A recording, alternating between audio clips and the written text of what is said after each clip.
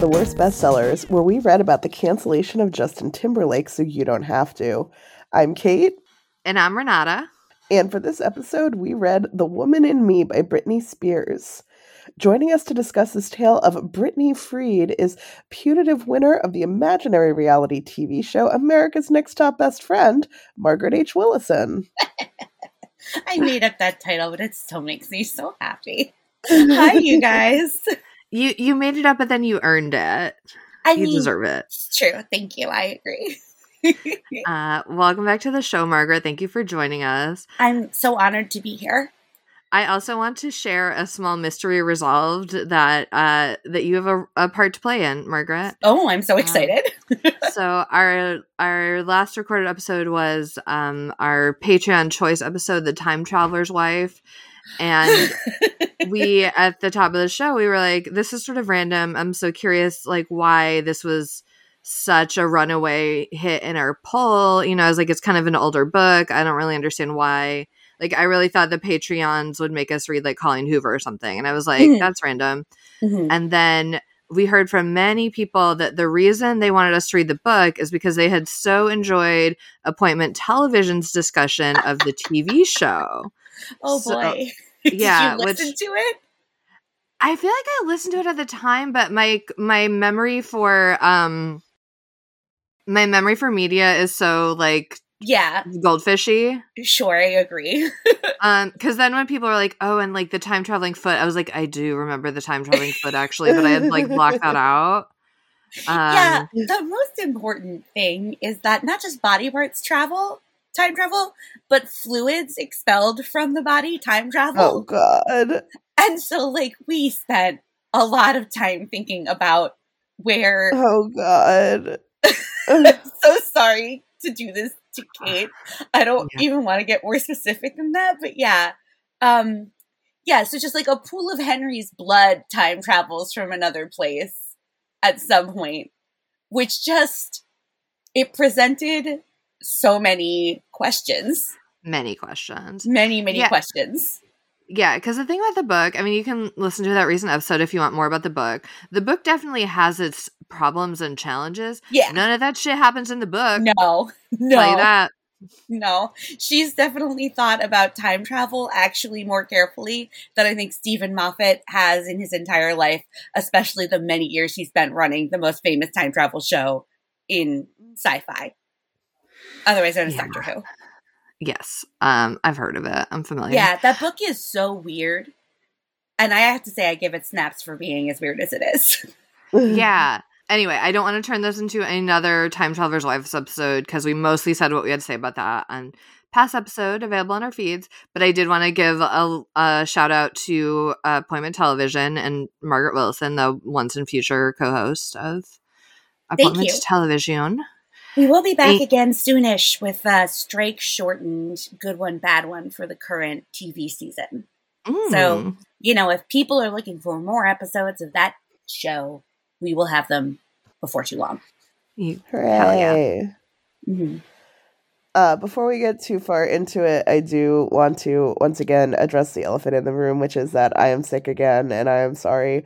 I'm sorry sonically that you need to listen to me like this. I do feel okay. I just sound dead. Like a sultry Kathleen Turner. You're welcome, listeners. Yeah. Enjoy the pleasant frisson of mystery her voice adds to the podcast. Join our Patreon to keep Kate in herbal teas and vitamin C gummies. So important. So important. This is the American healthcare system. No. In action. Also, another announcement at the top of the show, because in years past, I've learned that many listeners do not listen all the way to the end of this show, and many do not listen to our Best of the Year episode. They only like it when we talk about bad books. So, first of all, that's fine. It's fine. I appreciate whatever you listen to. If you don't want to listen to our favorite books, that's fine. But anyway, the point is we are going to take January off as we have become our custom over the last few years. And people are always like, where's the new episode? And I'm like, you didn't listen when we announced it. So right here, I'm announcing, and the part where you hopefully are still listening, we're taking January off to... Responsible. Yeah, Recuperate. for our maladies. Yes. Anyway, also content warnings. I mean, I do feel like most of the content warnings about Britney Spears' life have sort of been in the news, but like, it's pretty fucked. Yeah, this book is very sad.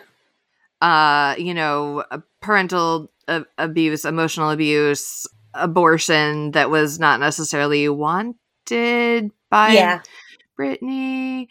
Just bad things have happened to Ms. Spears. Yeah. Disordered eating and body image stuff. Occasional suicide contemplation, although we may or may not get into it. Those are the biggies. And then just like the trauma of re-encountering, if you're a millennial, as we are, like the punching bag of your early youth and being like, oh God, I participated in this culture to some degree and it was a person the whole time and it's bad. Yeah. Yeah. Content warning for early aughts tabloid culture. Yeah. That's a great catch-all. Oof. That really encompasses so much. Oof. Yeah. Yeah. Okay, so Britney Spears, we know her, we love her. I want to say that, like, at the beginning of the kind of like Free Britney movement, I was not a believer in Free Britney. I was just like, okay, like she's posting weird shit on Instagram, whatever. I really thought people were going too far with the conspiracy theories about her Instagram videos. And then when it kind of came to light that, like, in fact, she was being so controlled and being held against her will in this conservatorship, and that finally ended. Spoilers for the book, but, you know, if spoilers for existing in pop culture. Yeah. Whenever we do celebrity memoir, it's like, it's sort of the plot, but it's also sort of just this person's life, and you probably already know a lot about the person's life if they're famous enough to have a memoir, and I think that's certainly true of Britney. So we'll just go through and vibes of the memoir and see where that takes us. But anyway, I did not believe in Free Britney, and I'm ashamed that I didn't, and now I'm so happy that all of that has ended. Well, I would be curious to know, like, what were your orientations to Britney when she was just, like, a new pop star? Like, what have your journeys with Britney been like? What a good question. Thank you. Yeah. When she first came on the scene with, like, One More Time, I was definitely, like, more in my alternative girl era. Yeah. And, like, you know, I wasn't a fan. I definitely, like, you know, I wasn't like Perez Hilton, but I'm sure I like laughed at some mean jokes about Britney when I encountered them. I'm sure that I did. And then as I grew more into like enjoying pop music, enjoying like, you know, drag queens and like going out dancing, etc., I was like, oh yeah, these are bops for sure. Correct. Yeah, that's very similar to my journey. Yeah. I would say like Britney is the biggest sufferer of my early adolescent, I'm not like other girls phase. Mm-hmm. Right? Yes. Because like Britney Spears was like the other girl I wasn't like. Exactly. And I was like low-key Tipper Gore about like the lyrics and like the hypocrisy of how sexually she presented herself, and then said she was a virgin and so on and so forth. And like simultaneously treated her like the architect of her image, but also gave her no credit for being the architect of that image. And then Toxic obviously was such a bop that I couldn't fight it. And then from that point, she was more like a figure of fun, but like a loved one. Where you're like, oh, like dumb Britney, look what she's up to again. Like that scamp, like a Looney Tune. She was like a human Looney Tune. Oh, yeah. Yeah, and then there was the slow reckoning into adulthood with like, oh no, she wasn't a cartoon. She was a person. Yeah. Yeah, for me, I think, especially in this podcast, like famously, I'm not always super up on pop culture. And it was hard to be a millennial in the late 90s, early 2000s without knowing who Britney Spears was. Yeah. I was like largely aware of her as a person, but I was not I don't think, like, I'm sure that I participated in some, like, mean jokes and, like, ribbing or whatever of her back in the day, but I honestly, I can only picture her as part of the, like, landscape of the time. I don't think I've ever in my life sat down to actually, like, listen to her music one way or the other. I would say that, like, the biggest moment that she came back to me in pop culture was Long Lost Beloved Mystery Show did an episode about someone who saw Britney at an event with her friend's book, or with her book. Yes. Mhm. And that, I think, was the first time in many years that Britney had popped back onto my pop cultural radar.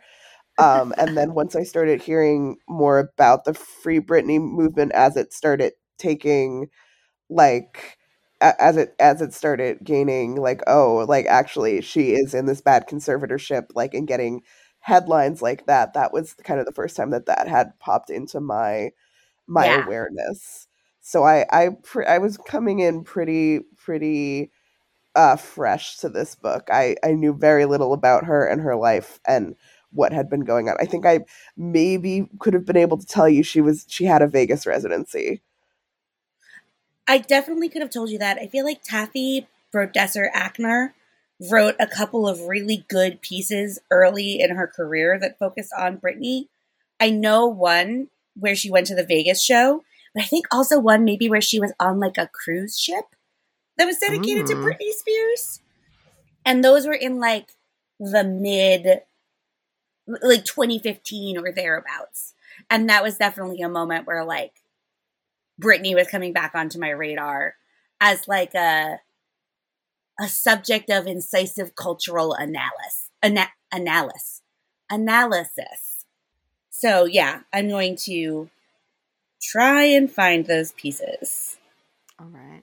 I also do want to give a shout out to Britney's Broadway musical Once Upon a One More Time, which so this was announced in, like, I think 2018, 2019, I first heard about it, and it was going to do its pre-Broadway tryout in Chicago. And I'm from Illinois. I pretty often go back to Chicago. So I had made plans to visit Chicago and see this pre-Broadway tryout with my friend Anna in March 2020 was when that show was supposed to premiere. So obviously it didn't due to circumstances. And then it got rescheduled a lot, and it ended up having its pre-Broadway tryout in Washington, D.C., which I did not end up attending. Which I ended up attending. Oh, you saw it in D.C.? I saw it in D.C., yeah. Oh, okay. When we were talking about I didn't realize you'd see it. Okay, great.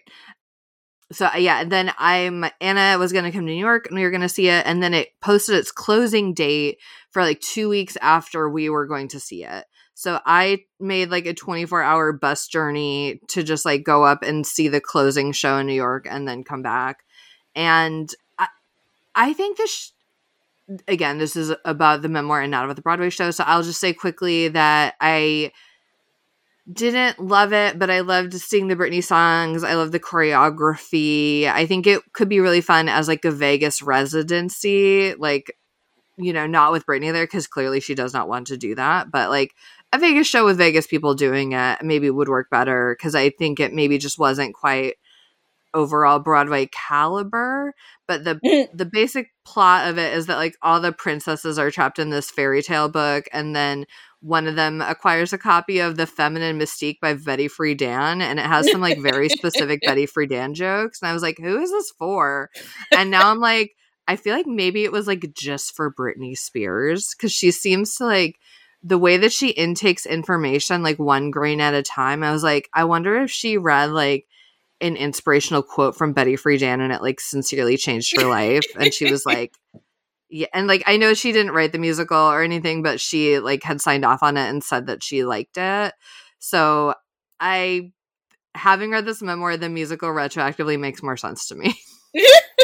And I will be remiss if I don't put a plug in here and say that if you would like to hear more of Renata's thoughts on the musical, you could always subscribe to our Patreon, where we did do a bonus episode where Renata went into much more detail about the musical itself. I think it was for October. Yeah, because I saw it in September. So it would have been, because you told me about it when you picked me up from Dragon Con. Yes, I did talk about it in more detail there. But, okay, I think, is there anything else that we want to say pre-digging into the memoir, just about our general Britney experiences?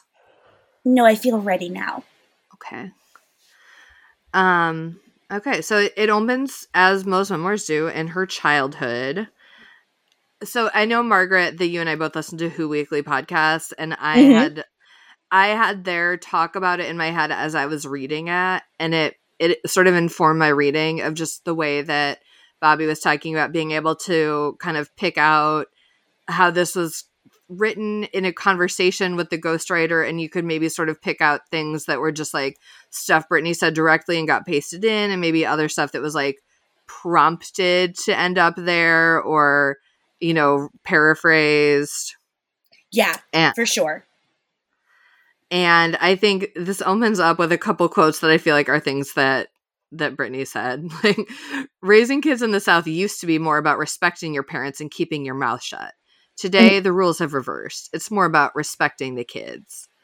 And shortly after, in the Bible, it says, your tongue is your sword. My tongue and my sword were me singing.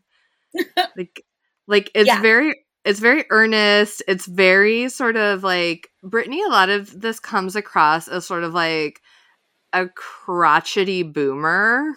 Like, in a way that, like, she's earned and she deserves it. But, like, it's a weird vibe.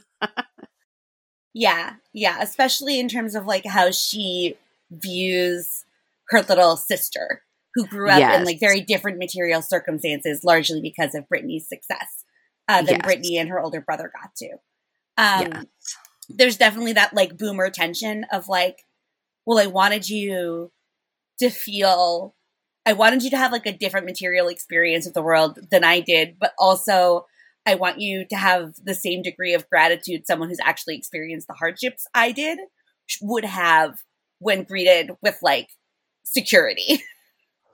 Yeah. and that you don't makes me feel like you're ungrateful. Obviously, there's more complexity to her dynamic with Jamie Lynn Spears than just that. And I think she has every right to be as angry with Jamie Lynn and her mom for publishing memoirs that basically capitalize off of her fame when she was under a devastating conservatorship that made her feel completely broken inside. Yeah. But yeah, that aspect of it jumped out in some of the scenes where she's, like, going back to Louisiana. Yes. And encountering teenage Jamie Lynn Spears. Yes. Yeah, she talks in these early chapters a lot about her grandparents, her parents, especially her dad's alcoholism, and how, you know, unsettled and unsafe she sometimes felt at home. And then also delves into the beginning of her life performing. You know, she talks about how there was a woman who would help with the laundry, who would sing, and how, like, singing was so important to her. And hearing this woman sing is, like, one of her first memories of really feeling free and euphoric. And, you know, that singing and dancing would be the thing that she would do in order to feel most in herself and away from all of her circumstances, which is, I think, a thing that a lot of celebrities who do these sorts of memoirs say, that, like, it is the performing that does make them feel as if, you know, they are finally, like, one with the world in a way that they don't necessarily in their day-to-day lives. Mm-hmm. Mm-hmm. I was impressed throughout with how much of Britney's voice feels like it comes through despite the ghostwriting.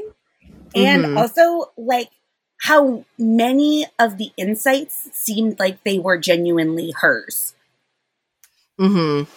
Like, they seemed very authentic to her point of view and understanding. And, like, I got a very sort of cohesive sense of her as a person. And I think maybe more in the first half of the memoir than in the second half of the memoir.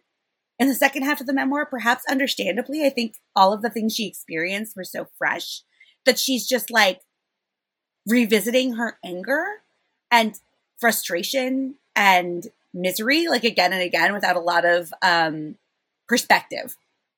Yeah, and I do think the pacing of the second half also just felt much more rushed, which I think probably has a lot to do with the fact that, and again, we'll get more into this, but the fact that she is dealing, talking about living under the conservatorship and, the things that she was forced to do and the things that she wanted to do but couldn't. And I think time, just gets more malleable. So the pacing does feel weirder in the second half.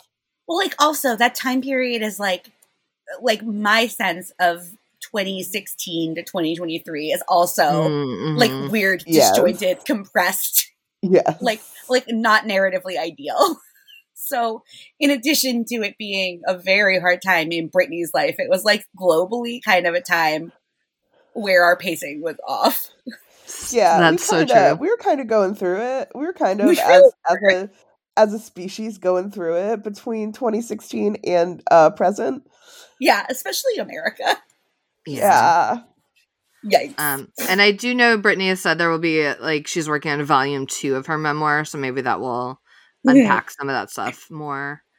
I do feel like she has been processing her youth, and I know that, Britney didn't go to college and she didn't need to. She's busy being Britney Spears. But I do, and I don't know if there's any way to say it without being an elitist asshole, but I feel like she's receiving little fragments of a gender women's studies class. She would read one article. Again, I don't believe that she read all of the Feminine Mystique even, but she would read little pieces and be like, oh my God, feminism, maybe has a point, and maybe the way that I was treated was sexist.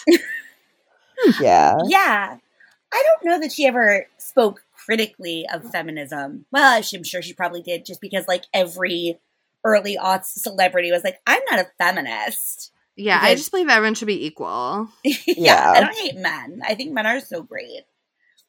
Although, she doesn't necessarily think men are so great. And in the first half of the book, the man who sucks the most is for sure her dad, although her grandfather doesn't sound great either.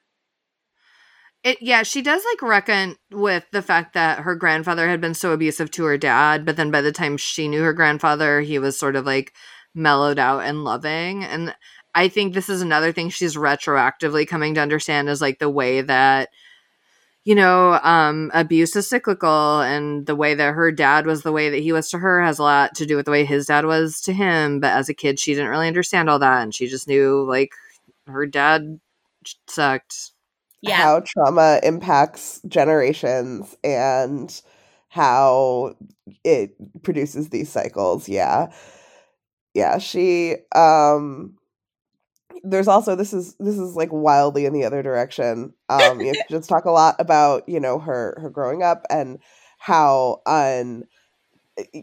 she could, go through these periods of feeling very unsafe in her own home and everything. Mm-hmm. She does talk about, she does at this point, start to get into the idea of performing, and she auditions for the Mickey Mouse Club, and she does well in the audition, but is not chosen for that, particular cast, but is told by the producers that she is very talented, and her mother is given the name of some agents and some talent people in New York who might be able to represent her and give her some more opportunities. And I think, to me, the weirdest cameo in this for me is that she talks about getting cast in a play where she was Laura Bell Bundy's understudy. Yeah, I completely caught that too. She was the Laura Bell Bundy study. Thank you. And I was just oh, that felt like that came out of left field for me. But hey, I learned something cool and new. So she does, she finds that performing weekly just at that age is not for her. She doesn't want to work through the holidays. She wants to be with her family. She doesn't like the attention of the schedule of of a typical theatrical, like 8 performances a week kind of dealio. So she does quit and go back home to Louisiana.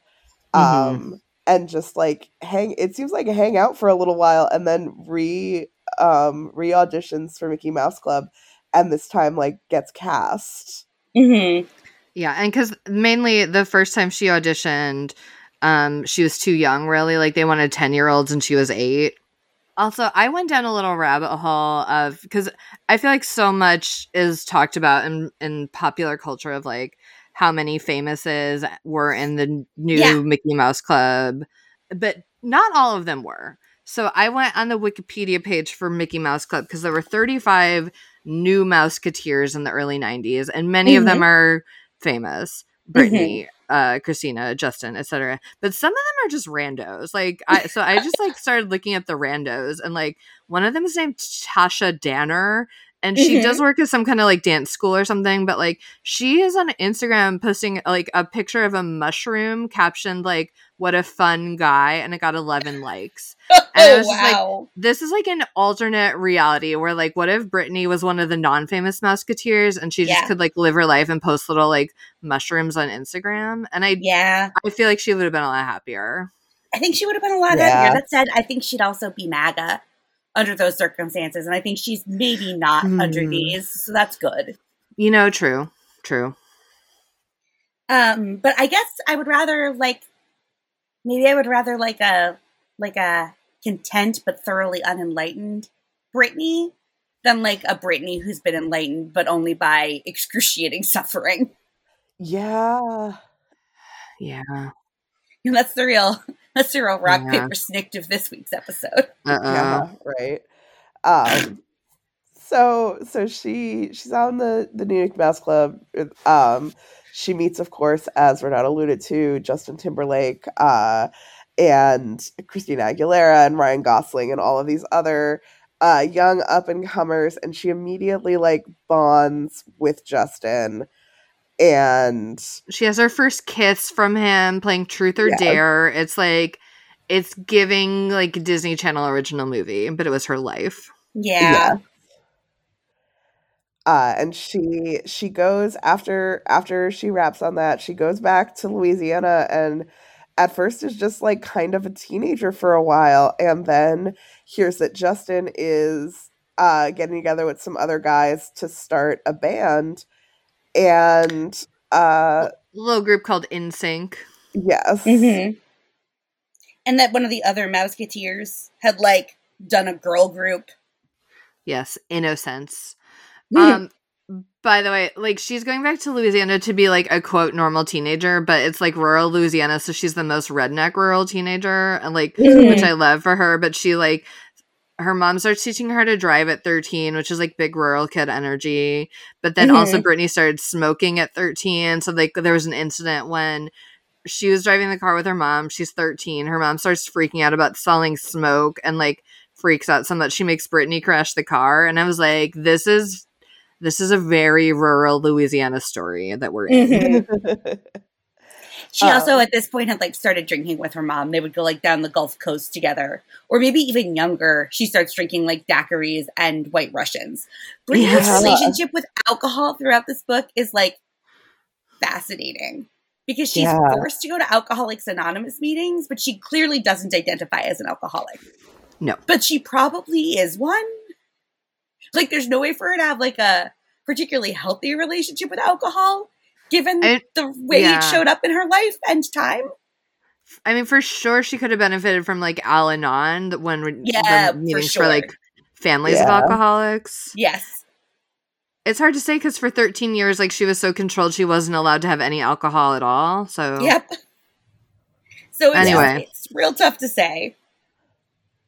But you know, some other girls from another girl from Mickey Mouse Club is joining a girl group, but Brittany decides to try to fly solo, as it were, and start her own musical career. Yeah. And she does. She gets her recording deal with Jive Records, and her family friend Felicia Culotta, which also just sounds like a drag name, but it's her real name. Felicia Culata becomes like her guardian, who, you know, which a lot of like younger actors and pop stars or whatever have that kind of person who travels with them if their parents can't or whatever.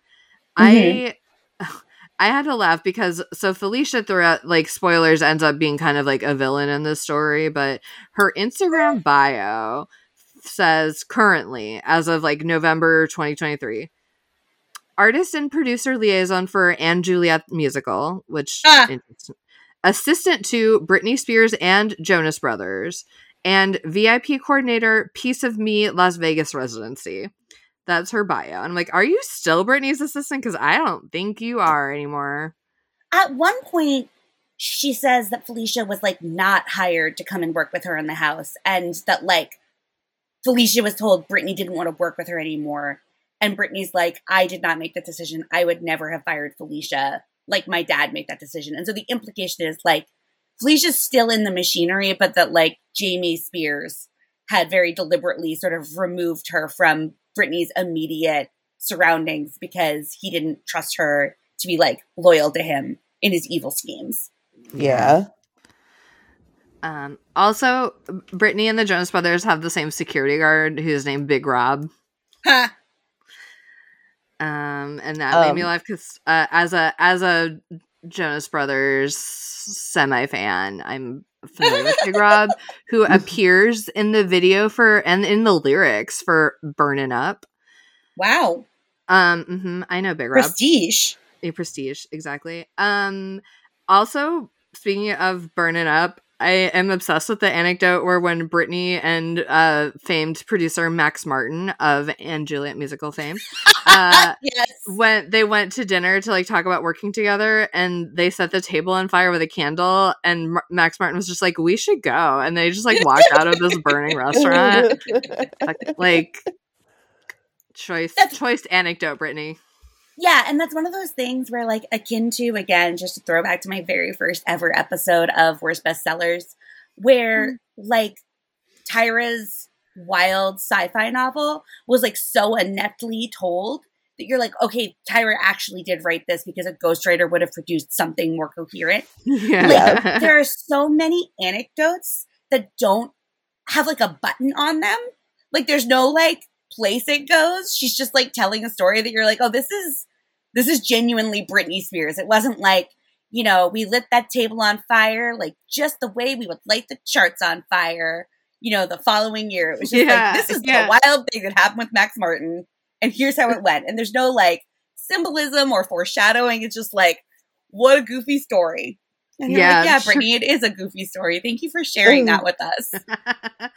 Also, in that same chapter, she talks about like being at a party and walking into a screen door and being so embarrassed, which I also did at that age. And she was like, it's been 25 years and this is still one of my most vivid memories of like being embarrassed and walking into a screen door. And I'm like, honestly, same, Britney. We're the same in this instance. Yeah, so she, you know, her music career is starting off. She does a mall tour. She does you know, a lot of interviews, and starts to get a lot of press for her first album. And her, you know, it begins this cycle that repeats over and over again in her life, that even if you're not a fan, like, even I was aware of this just like constant sexualization of this young woman, and then anger at her that other people are sexual, anger at her for having a female body, essentially. Yeah. Well, yes. Anger at her for having a female body that she, like, the way that she'll put it is she was like, I just wanted to look cute, right? Yes. And like, she didn't draw the template for like what looking cute looked like. Right? Yeah. Like, she didn't decide. And it's interesting because she's very much the architect of her own image in a lot of ways, right? Especially with the Baby One More Time video, where the concept that they had for that was like she was going to be in space and she's going to look like a Power Ranger. And she was like, no, this is dumb.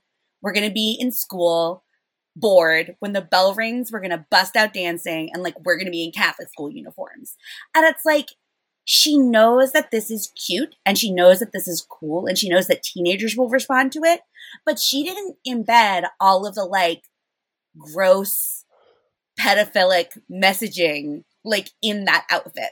Like she doesn't know why that outfit is like quote unquote cute, why that outfit is like powerful. Like she just knows that it is, right? And so I feel like you're putting this burden on her of like understanding like what like of trying to be deliberately a Lolita rather than like confronting the fact that she's the product of a culture where, you know, women are taught that our only power comes from our sexuality. And then we're also taught that like if we're consciously exercising that power in any way, we're demons. Yes, right. That is exactly it.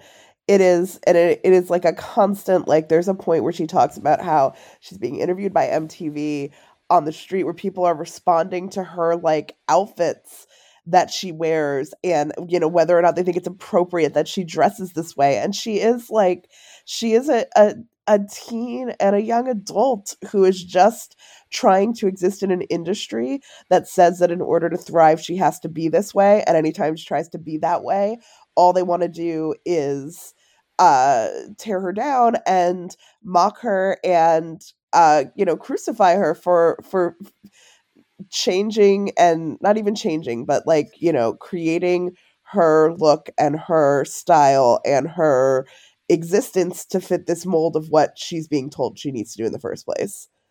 Yeah. Yeah. Here's in Brittany's words, I was never quite sure what all these critics thought I was supposed to be doing. A Bob Dylan impression? I was a teenage girl from the South. I signed my name with a heart. I liked looking cute. Why did everyone treat me, even when I was a teenager, like I was dangerous? Yeah. Yeah. And it is, you know, like when you see it written down like this, you're like, yeah, that was really bullshit, Brittany. I'm sorry you had to go through that. I'm sorry for the part I played in that. Yeah. Yeah. Because I definitely treated her like she was the one who was manufacturing these standards rather than just the person capable of complying with them without like crushing shame. Yeah. Right? I'm like, that wasn't actually who she was, Brittany. Like you were crushing it and killing it. And I'm sorry that you had to crush it and kill it in a way that you would be villainized for. Yeah. She also starts dating Justin Timberlake around this time. Yeah, speaking of being villainized. If her father is the male villain of the first section of the book, Justin is definitely the villain of the second section of the book. Well, the middle section, yeah. We have Jamie Spears at the beginning, and then Jamie Spears really comes back to be the great Satan at the end. But in the middle, we get a lot of Justin and a little bit of Kevin Federline and the paparazzi. Yeah. Yeah. But at first they start dating and it's great and they're so in love and they wear the matching denim outfits. And Brittany says which we'll post a picture if you're not familiar, but you might be. I get that it was tacky, but it was also pretty great in its way. And I'm always happy to see it parodied as a Halloween costume. I've heard Justin get flack for the look. On one podcast where they were teasing him about it, he said, "You do a lot of things when you're young and in love." And that's exactly right. We were giddy, and those outfits reflected that. Yeah. So for a little while, a great time, even though he's occasionally cheating on her, and she knows about it, but she is willing to look the other way because they're so in love. Mm-hmm. But then she gets pregnant. Ugh. Yeah, I feel like this is the first major bummer section. And that's not true. Yeah. There's so many major bummers before this. Yeah. Her whole life is kind of a major bummer. This is one of the anecdotes that like escaped containment and went viral on its own, but yeah, worth discussing.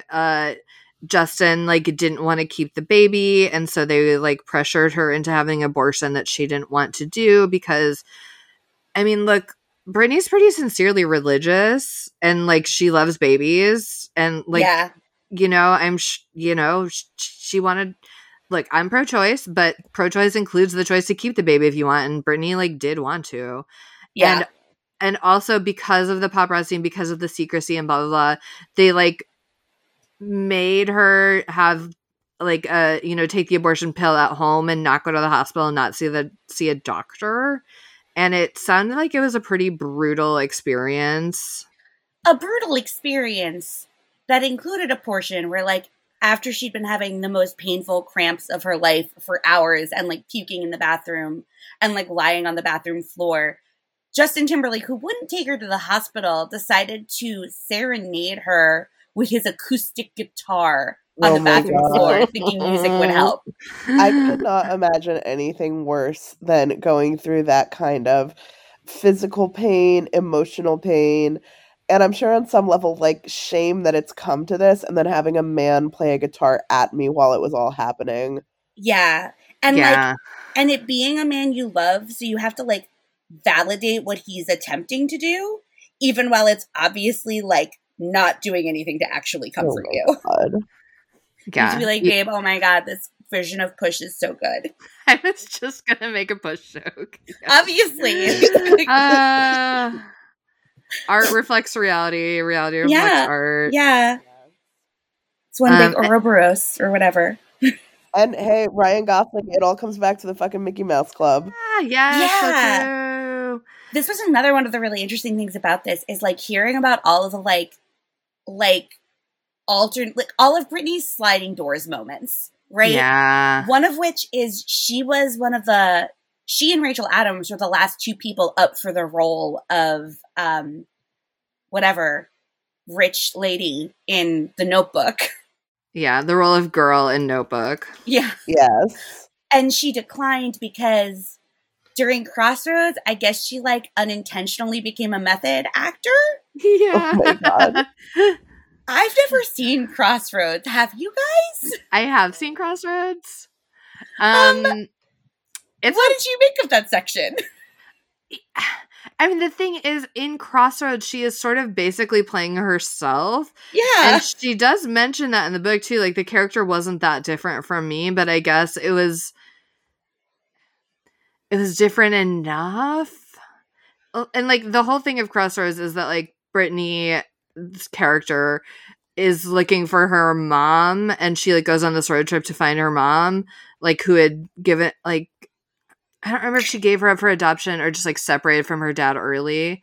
But then she goes to find her mom, and her mom's like, I don't give a fuck. And it's, like, pretty sad for, like, what seemed to be, like, a poppy fun movie, which I guess is, like, the Britney Spears experience. Yeah. So I guess if she was, like, leaning too much into that part with, like, the mom abandonment issues. But she says that it's, like, she had, like, a completely different way of, like, walking and carrying herself. And she was like, I was just, like, a totally different person. And I, too, have only seen trailers, but I certainly watched those trailers. And I was like, oh, sure. It's actors and Britney Spears being Britney Spears. But her internal experience of it was very different in a way that sort of, like, scared her off acting forever. Which then is also playing a role in, like, one of the things that she was offered. Is she was offered the part of Roxy Hart in, like, the Chicago movie musical. Yeah. And I really wonder, like, if we would have been able to see her differently if she'd been in those roles. Or if her being in those roles just would have delegitimized those properties. Yeah. You're right. It is a sliding doors moment. And I don't know. Yeah. Like, I just don't know what Britney looks like with that cute blonde haircut. You know, I don't know how she finds her John Hannah. It's wild.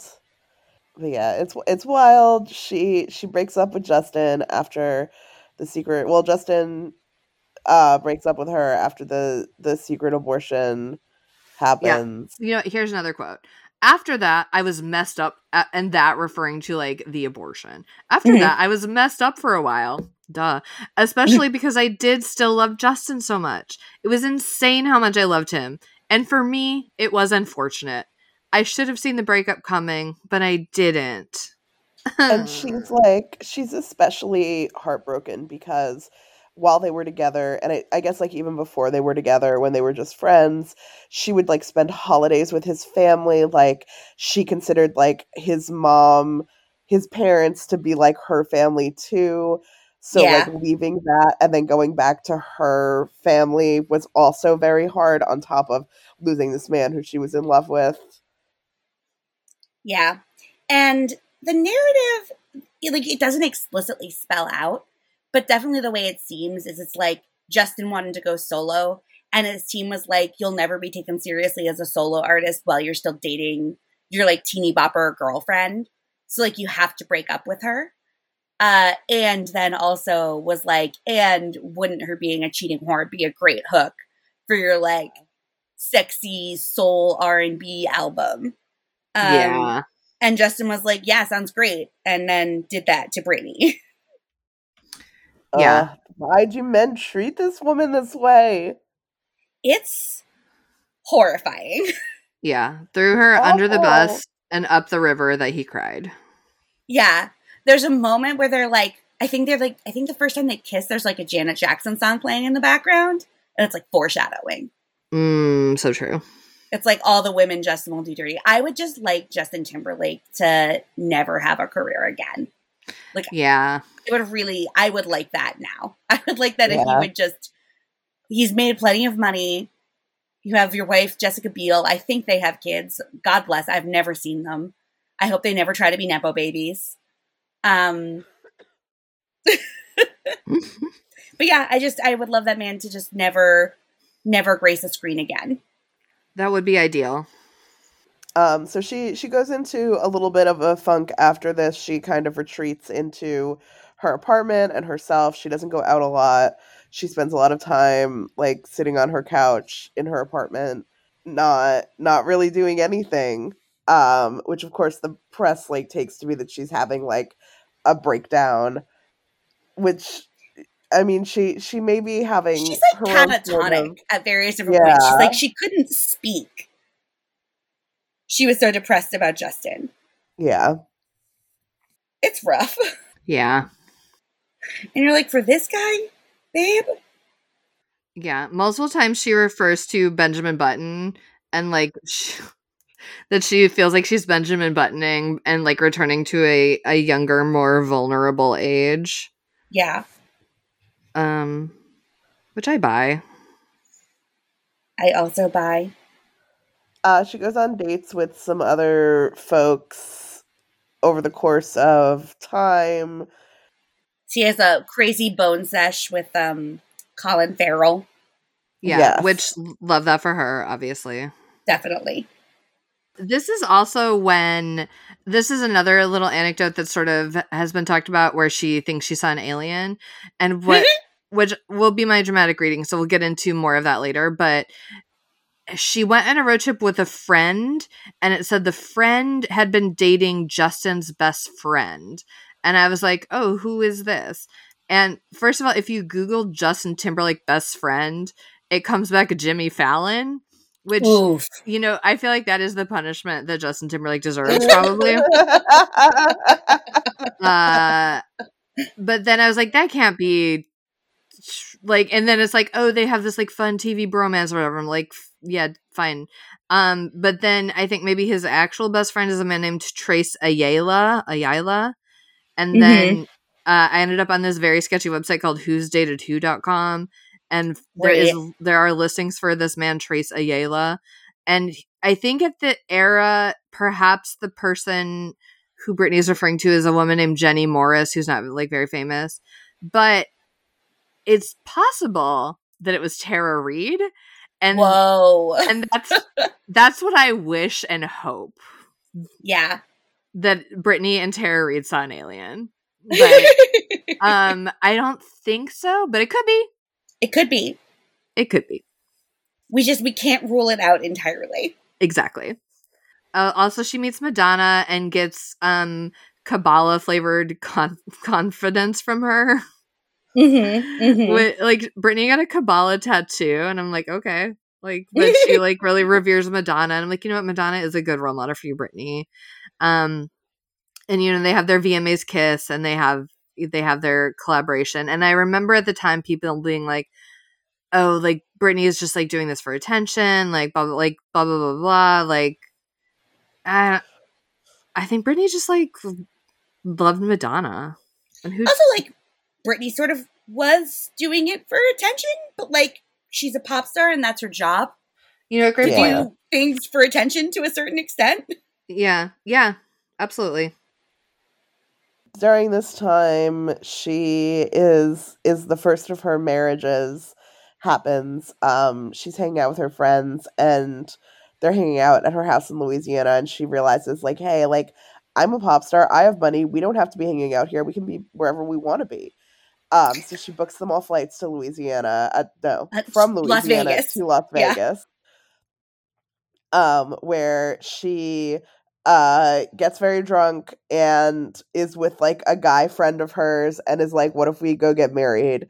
And they do, and then she wakes up the next morning and her parents and like her entire management team are at the hotel and they're furious with her for doing this.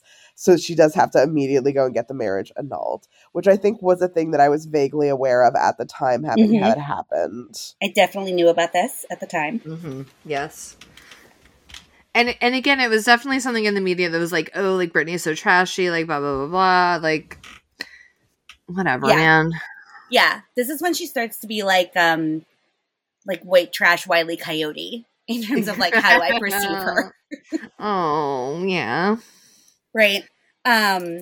With all of the like vicious classist implications of that I certainly wasn't unpacking when I was reading these news items that was like a 24-year-old. No.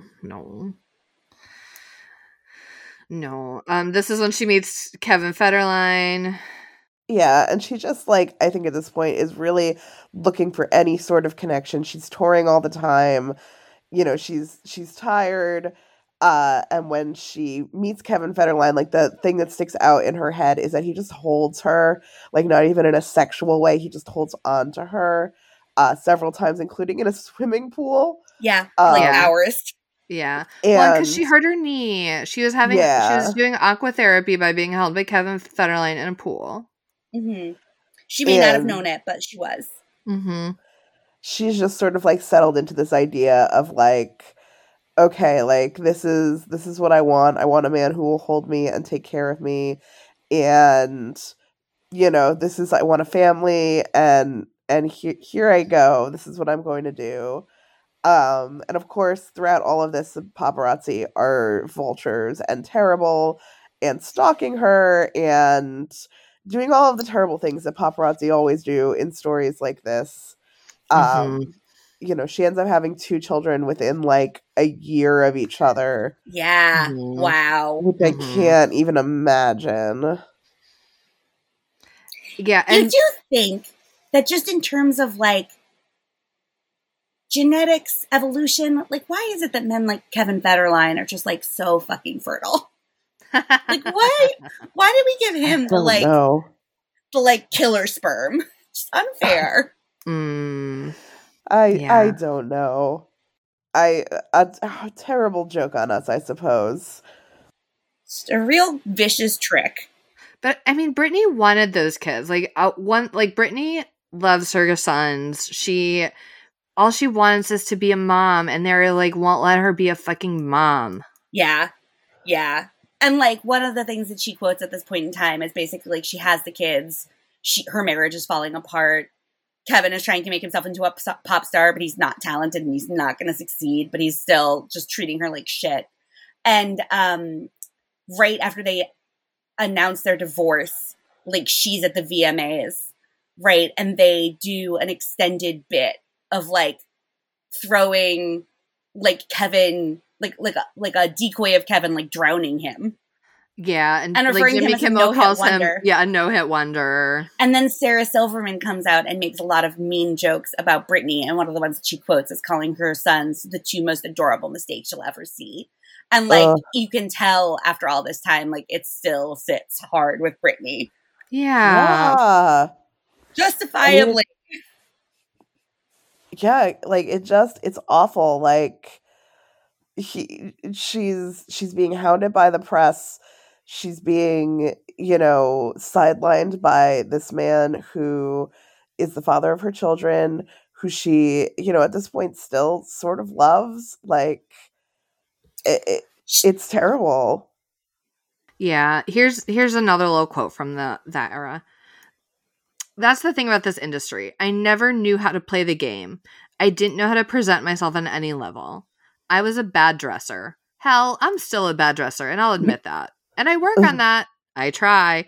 But as much as I'll own my flaws, ultimately I know that I am a good person. And I see now that you have to be smart enough, vicious enough, deliberate enough to play the game, and I did not know the game. I was truly innocent, just clueless. I was a newly single mom of 2 little boys. I didn't have the time to fix my hair before I went out into a sea of photographers. Like, yeah. Yeah, you shouldn't have had to do that, babe. You shouldn't have had to do that.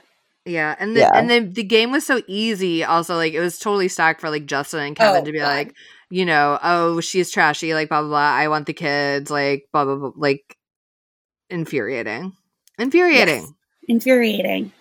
Yeah, Kevin takes full custody of the kids at one point, but like he takes them for a visit and won't give them back. And after she like begs and cajoles and tries everything to get them back, and she's so frustrated and upset that she just marches into a hair salon and has them shave her head. And that, I think, is the start of sort of the like quote unquote breakdown that people are probably most familiar with. And again, I'm speaking for myself here as someone who is not super pop culturally aware, but was aware of certain Britney Spears things. And I will say that like head shaving, can't get custody of her kids was like the beginning of her seeping back into my awareness, as you know, in the midst of this traumatic event in her life. Yes. And sorry, here's another quote from Britney that I think, again, like very articulate and self-aware of this era. Shaving my head was a way of saying to the world, fuck you. You want me to be pretty for you? Fuck you. You want me to be good for you? Fuck you. You want me to be your dream girl? Fuck you. I'd been the good girl for years.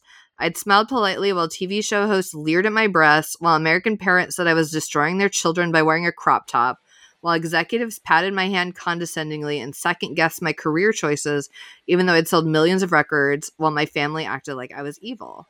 Yeah. You know what? Shave your head. Shave it all. Ugh. Yeah. It's rough. This is around the time, I think, of Leave Britney Alone. Yes. Right, which is like the viral video. And it's like, at the time, I thought that was really ridiculous. And I don't think that the person who, like, the YouTube figure who uploaded that, I feel like they've got a complex history right now. But I just want to say, like, we all should have been saying Leave Britney Alone. Absolutely. Correct. Leave Britney alone. Britney really deserved to be left alone.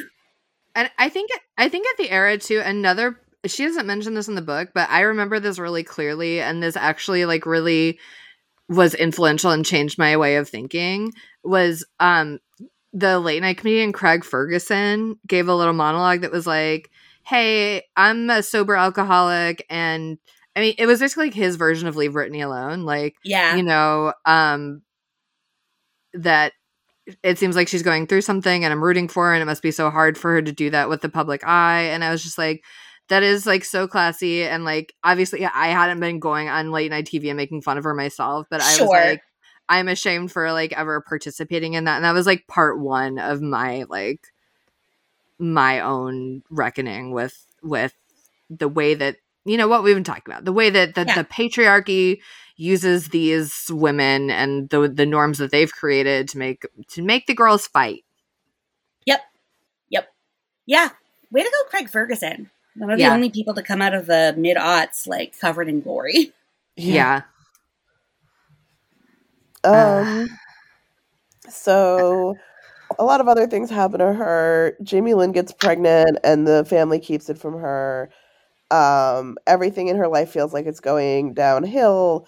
She's addicted to Adderall, which is the only drug that she claims can help her depression at this point. She has terrible postpartum depression after the birth of her second son. She starts dating a former paparazzi who is a photographer and doesn't realize that he's actually already married and he's having an affair with her. It's just there are like a couple of things where that happens. She also like doesn't realize Kevin Federline has kids, but then she finds out, and you're like, and then Britney, you didn't change your behavior at all. Yeah, I think the same thing happens with the photographer, who weirdly is never named. I was curious about the legality of that. Yeah. Either way. Yeah. Who cares? He's a bad man. He's one of many in this book in her life. True. Yeah. And it is around this time that the conservatorship is first brought up, and she is first placed underneath this guardianship where her father is named as, you know, the head of her household, the head of her estate. She can't do anything. Like it's something that she says is frequently used with folks who are having mental health issues or might be a danger to themselves or others as like a temporary measure. It's not usually made, not usually an issue with folks who have like full cognitive control of their lives and, have direction and have careers and a goal. Like she's still making hundreds of thousands of dollars a month or a year, as Britney Spears. And she is up to this point like managing most of her life semi-successfully. But yeah, she has a bowl of receipts. She has a bowl of receipts. What else would she need? She would need to be left alone. Mm-hmm. And I should point out, Britney doesn't mention this in the book at all, but I know one thing that came out when Britney was freed and the conservatorship was ended was a lot of disability advocates for like, hey, also like it's great that Britney got out, but a lot of people with disabilities are also being like unfairly held on these conservatorships. And yeah, it's an ongoing These might be bad, actually. They might be bad, actually, yeah. Yeah. It's definitely bad for Britney. Quote, I remain shocked that the state of California would let a man like my father, an alcoholic, someone who declared bankruptcy, who'd failed in business, who'd terrified me as a little girl, control me after all my accomplishments and everything I'd done, including the organizational system of keeping all of her receipts in a bowl. And then this part, again, the pacing, like we kind of go through the 13 years of conservatorship relatively quickly. There's like the Vegas residencies, which she doesn't enjoy doing. Well, she enjoys it at first, and then she doesn't enjoy it anymore. Yeah, and like they won't let her change it up and add new songs, and she feels bad. The level to which her father and these other people were controlling her is just like, it's inhumane. He keeps telling her every day that she's fat and that he puts her on like a diet where all she can have are canned vegetables and chicken, and he's mad that she's not losing weight. He's mad that like he gets to dictate like what she eats, what she drinks, when she goes to the bathroom. It's like Bertha Rochester shit, and like oh my god, you listen to these things and it's like you hear of all of these narratives like from throughout history of just like women being like completely cruelly disenfranchised, and you're like, wow, it's so great that like that couldn't happen to somebody in my lifetime. And you're like, fuck, it could and did. Yup. Right? Like misogyny is actually that powerful. Yeah, and throughout it she talks about like the kind of like shining light being like the small amounts of time that she gets to spend with her kids, and part of the reason why she goes along and doesn't make such a fuss of things is because they're like, well, if you like act out, then you won't see your kids at all. And she's like, I'll do anything for my kids. Like, so she kind of is going along with stuff to see them. She says, I think specifically something like, I would die for my kids, so like, why not surrender my entire life? Yeah. Oh, I did pull that quote. There's nothing I love more, nothing more important to me on this earth than my children. I'd lay down my life for them. So I thought, why not my freedom? Yeah. Because she is allowed to regularly see her kids at this point. Like, she's allowed to spend time with them. Because she's being, observed and taken care of, like, they are allowed to be with her, but it is under these like terrible circumstances. And the other like wild fucking thing in all of this is that she has a court-appointed lawyer, and she doesn't realize for a very long time that she could get her own lawyer. Like, so she just has this lawyer who just doesn't seem very invested in her case or in like actually helping her. And just like no one bothers to tell her that she can get her own lawyer. It's not even no one bothers to tell her. I suspect people actively suppress the information. Actively, yes. Well, yeah. But yeah, she it's just like terrible things that, you know, she's in these relationships. If she's in a relationship, like, the guy has to have like a background check and a pre-interview screening with her father before he can go on a date with her. And a blood test, and so does Brittany, and he needs to be told her entire medical history, like, again, like before the first date. Yeah, it just sucks. It's just everything in her life at this point is just very, very terrible. Mm-hmm. According to Brittany, the only illegal drug use she ever does is like off prescription Adderall. But what is a bone of contention between her and her dad is like she dates this guy who quote unquote takes very good care of himself and like uses a lot of over the counter energy supplements, which she also uses. And like her dad thinks she's addicted to them. And like that is how she gets sent to rehab like multiple times during this period against her will. Because she's using energy supplements her dad doesn't think she should, that she can buy over the counter. Yeah. Yeah, he starts making her go to AA meetings for it, which is like, I won't wade into the weeds of like mandatory AA meetings and how I feel about that and many other things within that sphere, but it's just like everything of it just sounds so awful. Like everything about this is so awful. And I do wonder, like, if she had access to like actual treatment and actual support and actual like anything throughout this, and not just people who want her for her money. Yeah. It's so sad. It's so sad. If she had people who were interested in making her healthy rather than people who were interested in making her compliant and like capable of performing, right? Yeah. Like, how different would things look for her right now? It is wild to contemplate. And depressing, wild and depressing to contemplate. And you definitely get the experience, like we were talking earlier about, like, this is somebody whose higher understanding of the world is very, like, gleaned, like, piecemeal from sort of, like, the detritus, but it's somebody who, like, maybe hasn't gone to college, but, like, has definitely been through a lot of therapy. Yeah. But there are a lot of questions open about, like, how that therapy was being used and how effective it really was. But I think that that's really apparent. It's like there seems to have been a lot of therapeutic processing of her childhood and her youth and her time pre-conservatorship, and almost no therapeutic processing yet of the conservatorship, which is not surprising because she was like barely outside of it when this book was published. Yeah. So there's just like her sense of that time is very fuzzy. Like, the indignity of it is so enormous that it's almost difficult to convey concisely. Yeah.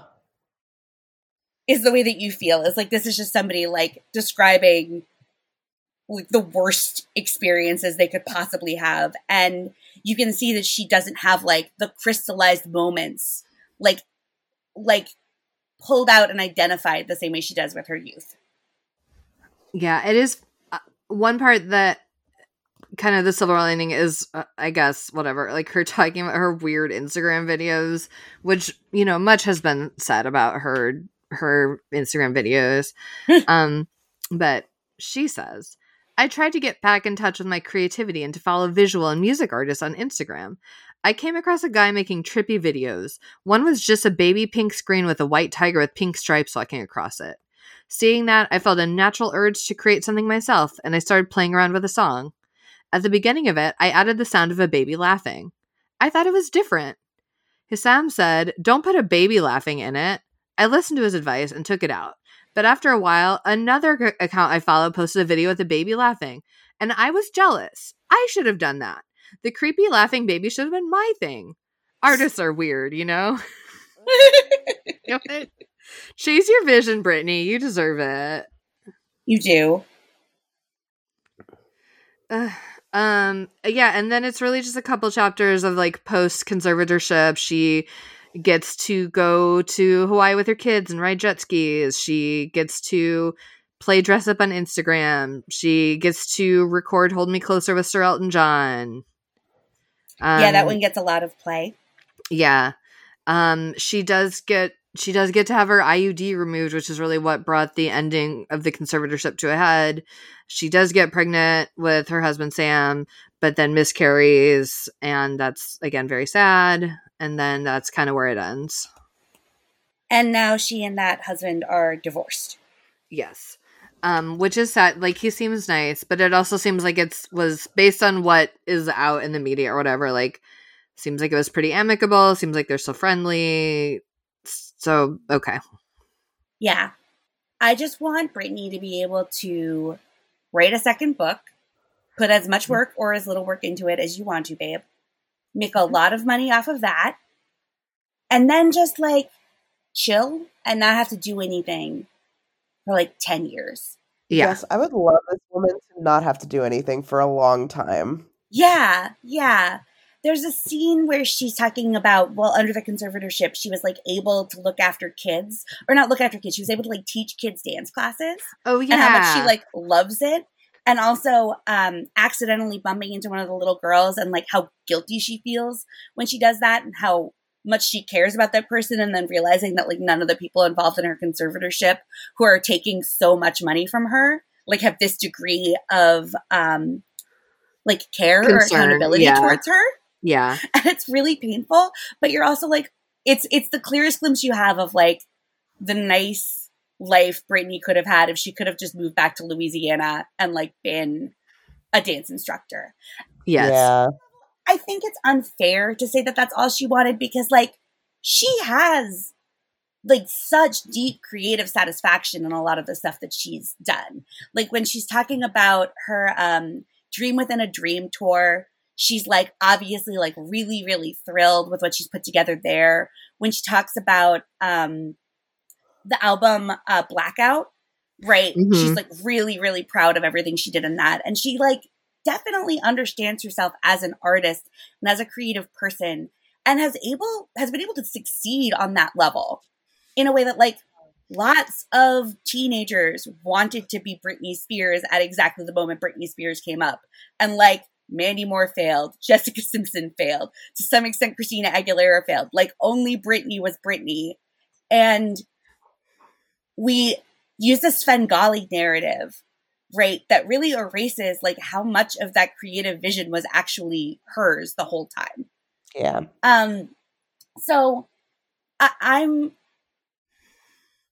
glad that she experienced the level of success that she did, and I do think as an artist, like, she's ambitious for herself in that way. I am so sorry that she had to become famous at maybe the most excruciating moment to be famous. Like, in our American 20th century culture. Yeah. Like, just the apex of cruelty and completely unexamined. And without any protection from your, like, studio or label. What an awful thing for her to experience, but I am excited to sort of see, like, what kind of art she can make as she becomes the woman that's been kind of suppressed inside her by this conservatorship. Like, that's the Woman in Me title.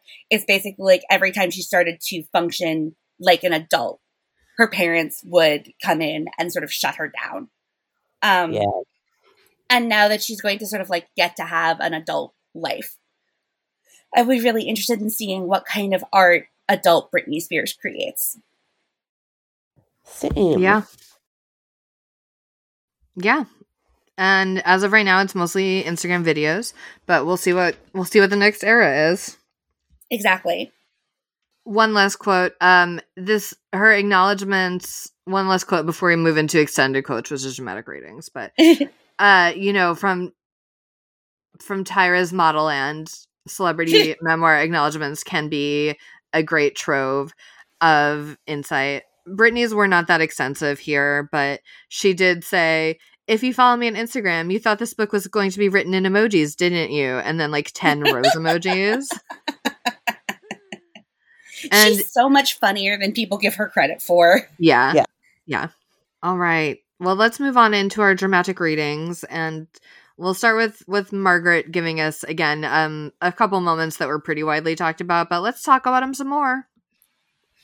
This is about her relationship with Justin Timberlake, and specifically, this is a section that Michelle Williams' audiobook reading thereof certainly went viral. And I am not that Michelle Williams, but like, as Taylor Swift said of T.S. Eliot, like, you know, MW, I'm what you guys have, right?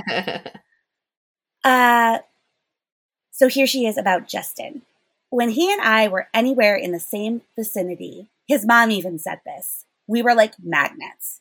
We would just find each other immediately and stick together. You couldn't explain the way we were together. It was weird, to be honest, how in love we were. His band, NSYNC, was what people back then called so pimp. They were white boys, but they loved hip-hop. To me, that's what separated them from the Backstreet Boys, who seemed very consciously to position themselves as a white group. NSYNC hung out with black artists. Sometimes I thought they tried too hard to fit in. One day, Jay and I were in New York, going to parts of town I'd never been to before. Walking our way was a guy with a huge, blinged-out medallion. He was flanked by two giant security guards. Jay got all excited and said, so loud, oh yeah, faux shiz, genuine, what's up, homie? After Genuine walked away, Felicia did an impression of Jay. Oh yeah, faux shiz, genuine. I wasn't even embarrassed. He just took it and looked at her like, okay, fuck you, Fee. That was the trip where he got his first necklace, a big T for Timberlake. So that's Justin. This is like the time when it was sort of almost fun to be famous. And so, skipping a paragraph, we're just going to continue in to this. Press could be uncomfortable, but at awards show, I felt real joy. The child in me got a thrill seeing Steven Tyler from Aerosmith for the first time at the MTV Video Music Awards. I saw him coming in late, wearing something fantastic that looked like a wizard's cape. I gasped. It felt surreal to see him in person. Lenny Kravitz came in late, too. And again, I thought, legends everywhere I looked. I started running into Madonna all over the world. I would do shows in Germany and Italy, and we would end up performing at the same European award shows. We'd greet each other as friends. At one awards show, I knocked on Mariah Carey's dressing room door. She opened it and outpoured the most beautiful, otherworldly light. You know how we all have ring lights now? Well, more than 20 years ago, only Mariah Carey knew about ring lights. And no, I can't say just her first name. To me, she was always going to be Mariah Carey. I asked if we could take a photo together and tried to take one where we were standing. And she said, no, come stand here, darling. This is my light. This is my side. I want you to stand here so you can get my good side, girl. She kept saying that in her deep, beautiful voice. My good side, girl. My good side, girl. I did everything Mariah Carey told me to do, and we took the photo. Of course, she was completely right about everything. The photo looked incredible. I know I won an award that night, but I couldn't even tell you what it was. The perfect photo with Mariah Carey. That was the real prize. What good taste, Brittany. Such a beautiful moment. She captures so much about both of those people in those anecdotes. Yes. I feel like I know so much more about Justin Timberlake and so much more about Mariah Carey now than I did before. And I'm so grateful to her for that knowledge. I also, Justin Timberlake's T for Timberlake necklace can only make me think of the part in High School Musical when Troy gives Gabriella a T necklace and she's like, T is in Troy? Wow. And that's, to me, Justin's necklace is T as in Troy.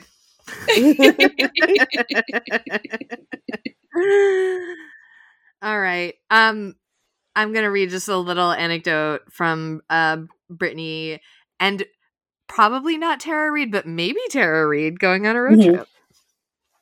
I couldn't stand it anymore, so I escaped to Arizona with a girlfriend.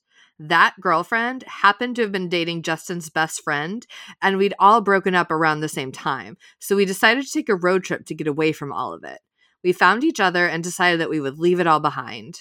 Given what she'd been through, my friend was heartbroken too, so we talked a lot, besides ourselves with grief and loneliness, and I was grateful for her friendship. The sky overhead was full of stars while we drove fast through the desert in a convertible with the top down, the wind blowing in our hair, no music playing, just the sound of the night whipping past us. As we looked out at the road stretched before us, an eerie feeling settled over me. I had been moving so fast for so long, it was like I couldn't even catch my breath. Now, in this moment, something filled me, a profound beauty, otherworldly and humbling. I looked over at my friend, wondering if I should say something. But what could I say? Do you believe in aliens? So I stayed quiet and sat there with the feeling for a long moment. Then I heard her voice over the wind.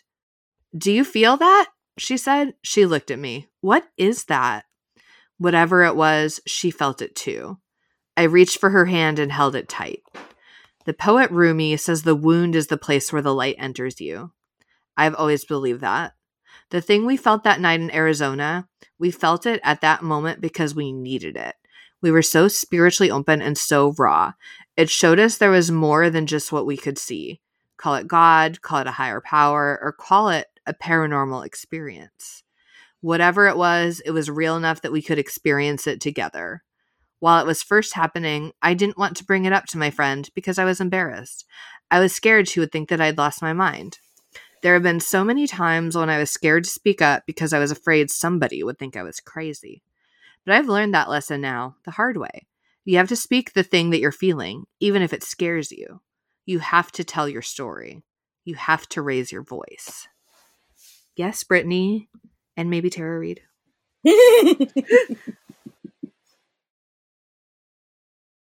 Excellent.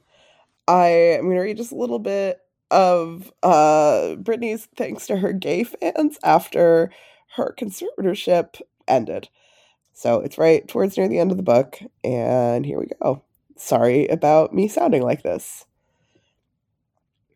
Only now do I feel like I'm getting back my trust in other people and my faith in God. I know it makes me happy and brings me joy. I try to meditate on those places and thoughts that enable me to experience it. I love beautiful places, my sons, my husband, my friends, my pets. I love my fans. When it comes to fans, people sometimes ask me about my special relationship with the gay community. For me, it's all about love, unconditional love. My gay friends were always protective of me, maybe because they knew that I was kind of innocent. Not dumb, but way too kind. And I think a lot of the gay guys around me took on a supportive role. I could even feel it on stage when they were beside me. If I thought I didn't do my best performance, I could count on my friends to realize I didn't feel great about it and say, "You did so good." That kind of love means everything to me. Some of my favorite nights were when I would go out with my dancers. One time in Europe, we went to a gay club where I felt like everyone around me on the dance floor was so tall. The club played great electro dance music, and I loved it. I danced until 6 o'clock in the morning and felt like it went by in 2 seconds. My heart was so alive. It was like the mystical time in Arizona. It was a spiritual experience to be with people who I could feel loved me unconditionally. With friends like that, it doesn't matter what you do or say or who you know. That's true love. I remember one time in Italy, too, I went to a showcase where some drag artists were doing my songs. It was so amazing. The artists were beautiful. They were living in the moment, and I could tell they loved to perform. They had such heart and drive, and I respect that a lot. So yeah, it's just a nice little note from Brittany to the gay community. Mm-hmm. What I want for Brittany is basically like a pop star rehab, like what Brandi Carlile set up for Joni Mitchell. Ooh, yes. So, like, this is a weird analog, but like Joni Mitchell went through a stroke, and in the process of sort of like gaining back her ability to play instruments and sing and perform, you know, she was kind of exiled from her creative experience. And what Brandi Carlile did is she got all of the artists of this generation and other generations who like love Brandi Carlile, and she would just have them over to play music at Brandi Carlile's house, right? And they would just do like these jams. right? I just want somebody to do that for like Britney Spears and like Troye Sivan and like Kesha. Right? Like, I want Kesha to organize this. Like, that's it. Like, I want Kesha to figure out like what the Joni Jam equivalent for Britney Spears is. Yes. And to spearhead that movement. And to Britney Spears had that movement. Exactly. Like, I just think that's what she deserves. Because she's been so influential. And she hasn't gotten to receive her flowers yet. And like, I want that for her. Yes. Yes. Let's speak that into the universe. And let's move on quickly to Reader's Advisory, where we will suggest some books to read instead of or in addition to The Woman in Me by Britney Spears. I will say, like, reading this, I enjoyed reading it. Well, parts of it I didn't enjoy because it was such a bummer. But I would say that unless you're, like, a really big Britney fan, you probably have gotten what you need from this book just from what's out there in the media plus this podcast. But it's not a bad book or anything. You won't be mad you've read it. You won't be mad you've spent time with it. And it's just really sad. Quick read. It's a very quick read. Michelle Williams' narration of it is quite compelling. Yeah.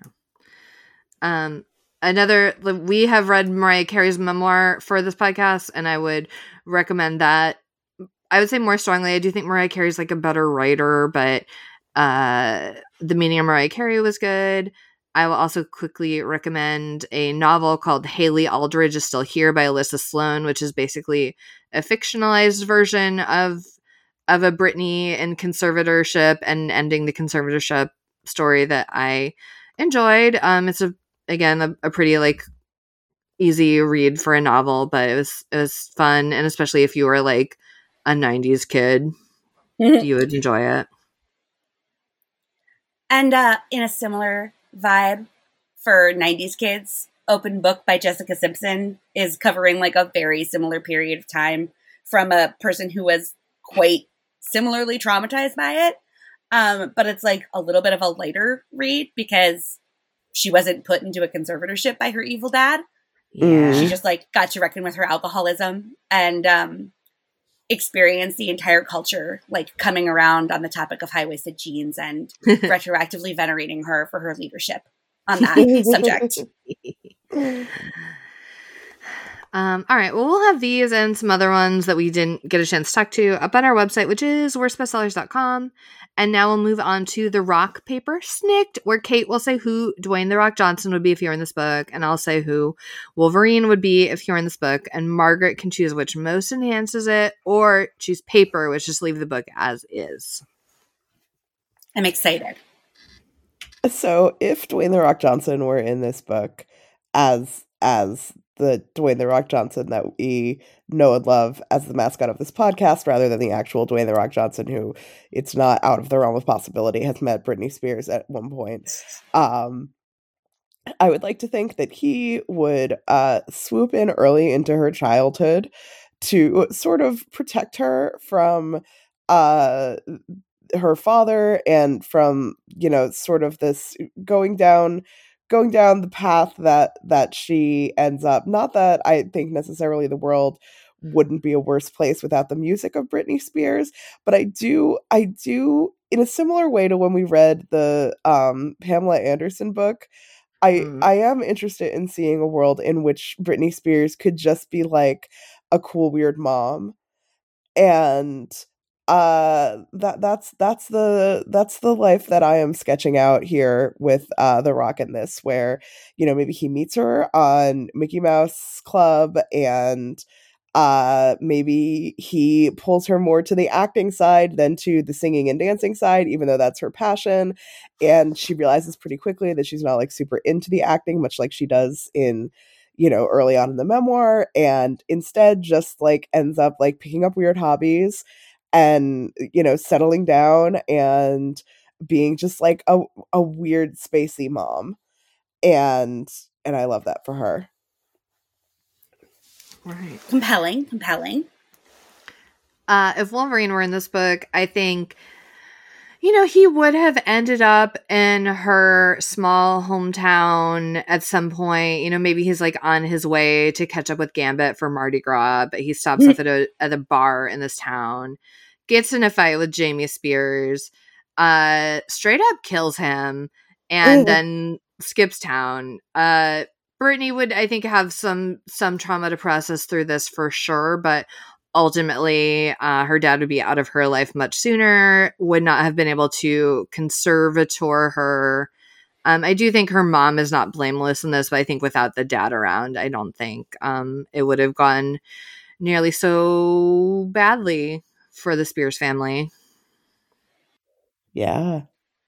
I mean, I definitely, like, the thrill of Jamie Spears being killed is huge, but without the equivalent satisfaction of seeing Justin Timberlake killed, I just don't know if it holds the appeal for me it should. That's It's fair. I mean, but like neither of them die when The Rock saves her. So I guess if I'm going to save Britney Spears from the present state of her life, I would rather it be done through her father's death. And that's saying something for me. So yeah, like murder is wrong unless it's done by a fictional clawed mutant to bad men who really deserve it. Yeah. I feel like what I want is for him to just take Britney on the road with him. Take Britney under his wing. Yes. You know? Like in Logan. Yes. Yeah, get her some cool sunglasses at the gas station, hit the road. Yeah. I'm so on board. And then maybe she becomes like a singing, dancing pop star vigilante. Yeah. And kills Justin Timberlake. She tours with Dazzler. I was about to say something about Dazzler. Yes. Yes.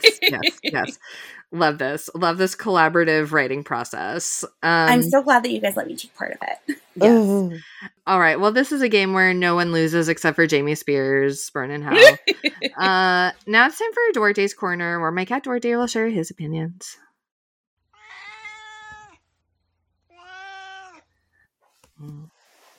You know, I mean, Duarte, look, Brittany is definitely more of a dog person, and that's her right, and dog people are valid, and I don't think that she would have been as happy with a cat as a dog, and I know that's hard for you to hear, but I just think she's a dog person, and that's okay. Yeah, I agree. That's but fair. You know, imagine what might have happened to that cat, you know, under the conservatorship times. Like, I think we're in a good place here with protecting cats and protecting Brittany from the horrors. From the horrors. I do think it is a compelling idea, though, because she does talk about how scared she was of the big snake for the Slave for You performance. Mm-hmm. And what if instead a shoulder cat? A shoulder cat would have been better. Oh, that's compelling. So yeah, that's good feedback, Duarte. So yeah, thank you for that. And do any humans have any closing thoughts? Just like, I hope we all look around and figure out sort of like which women we're punishing for crushing patriarchal goals today, and like fucking let up on them. Yeah. A little bit. Yeah. Because they didn't make the rules of the game, and it's not their fault that they can play when you can't. Yeah. Yeah, my closing thought is I'm glad Brittany is freed, and thanks to all the gays who made that happen. And your work is so important. So important. All right. If you'd like to come share your thoughts on Britney Spears with us, please do. We're on Facebook and Instagram and technically Blue Sky, but it's too many things to log into, and I never post on the Blue Sky, but it's there. We got the name. Worst Bestsellers spelled normally, and we're still sort of on Twitter with no S. And I want to point out in the recording room that we have, Margaret has set her name to Killing Sexy Back, but the display is cut short, so it just says Killing S. And so that's why we don't have the S, because Margaret killed it while she was on her way to kill Sexy Back. Yeah. Oh no. Collateral Damage in pursuit of this goal of ending Justin Timberlake, I think that's a noble way for the S to have gone out, frankly. I agree. I hope I can never die such a noble death. You can find us on Apple Podcasts, Amazon, Spotify, all of the places that you normally find podcasts. And if you do find us there, please take a moment to rate and review. When you rate and review, it moves us up on the charts and makes it easier for new people to find us. If you don't rate and review, then we might make you hang out with that spooky snake for a little while just to kind of intimidate you into writing a review. But it's fine. The snake is friendly. It's okay. Yeah. Don't get too scared. We also have a Patreon available at patreon.com/worstbestsellers. Patreon is a service where you pledge a small monthly recurring donation that goes to us to do things like keep our equipment up to date and keep our website up and running. And in return, there are little perks for you, like postcards and stickers in the mail, and like the bonus episodes that we were talking about at the top of this episode. So you should subscribe and learn all about what goes on behind the scenes. I don't know what I'm saying. You don't really learn what goes on behind the scenes. You just get to hear an extra 30 minutes to an hour of me and Renata talking about nonsense. Yeah. We also have a merch store available, which you can find by going to worstbestsellers.com and clicking on the link there. So you can find all sorts of designs from our podcast to wear on your body. And finally, we do have a Discord server for fans of the show, which is also linked to from worstbestsellers.com, where you can talk with other fans about episodes and books you're reading and anything else that really crosses your mind. It's pretty loosey-goosey over there. Mm-hmm. If you want to find me personally, I'm at Renata Snacks most places online.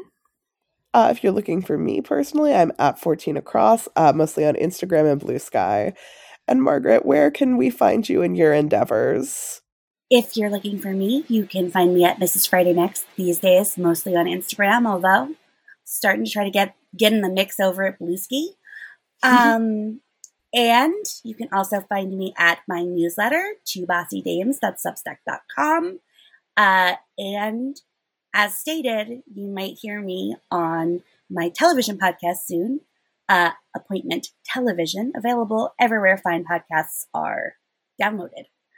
And I think those are the big things. Oh, and no, that's not true. Also, I teach classes on things like Taylor Swift and Jane Austen for Not Sorry Productions. You can find out more about that stuff at notsorryworks.com. Beautiful. Hooray. And you know Margaret, you love her. She's America's Next Top Best Friend. But we'll link to all her stuff so you can find her if you haven't already. And we'll be back in 2 weeks talking about, I called it best and worst of 2023, but we really have segued into only talking about our best things of 2023. So just our little roundup of our favorite books of the year. And like I said at the top of the show, after that, we will be taking our January hiatus. So we'll miss you. You can use that time to catch up on your other podcasts. Happy holidays. We love you. And Margaret, thank you again for joining us. Thank you so much for having me. It was a joy. And, bye. Bye.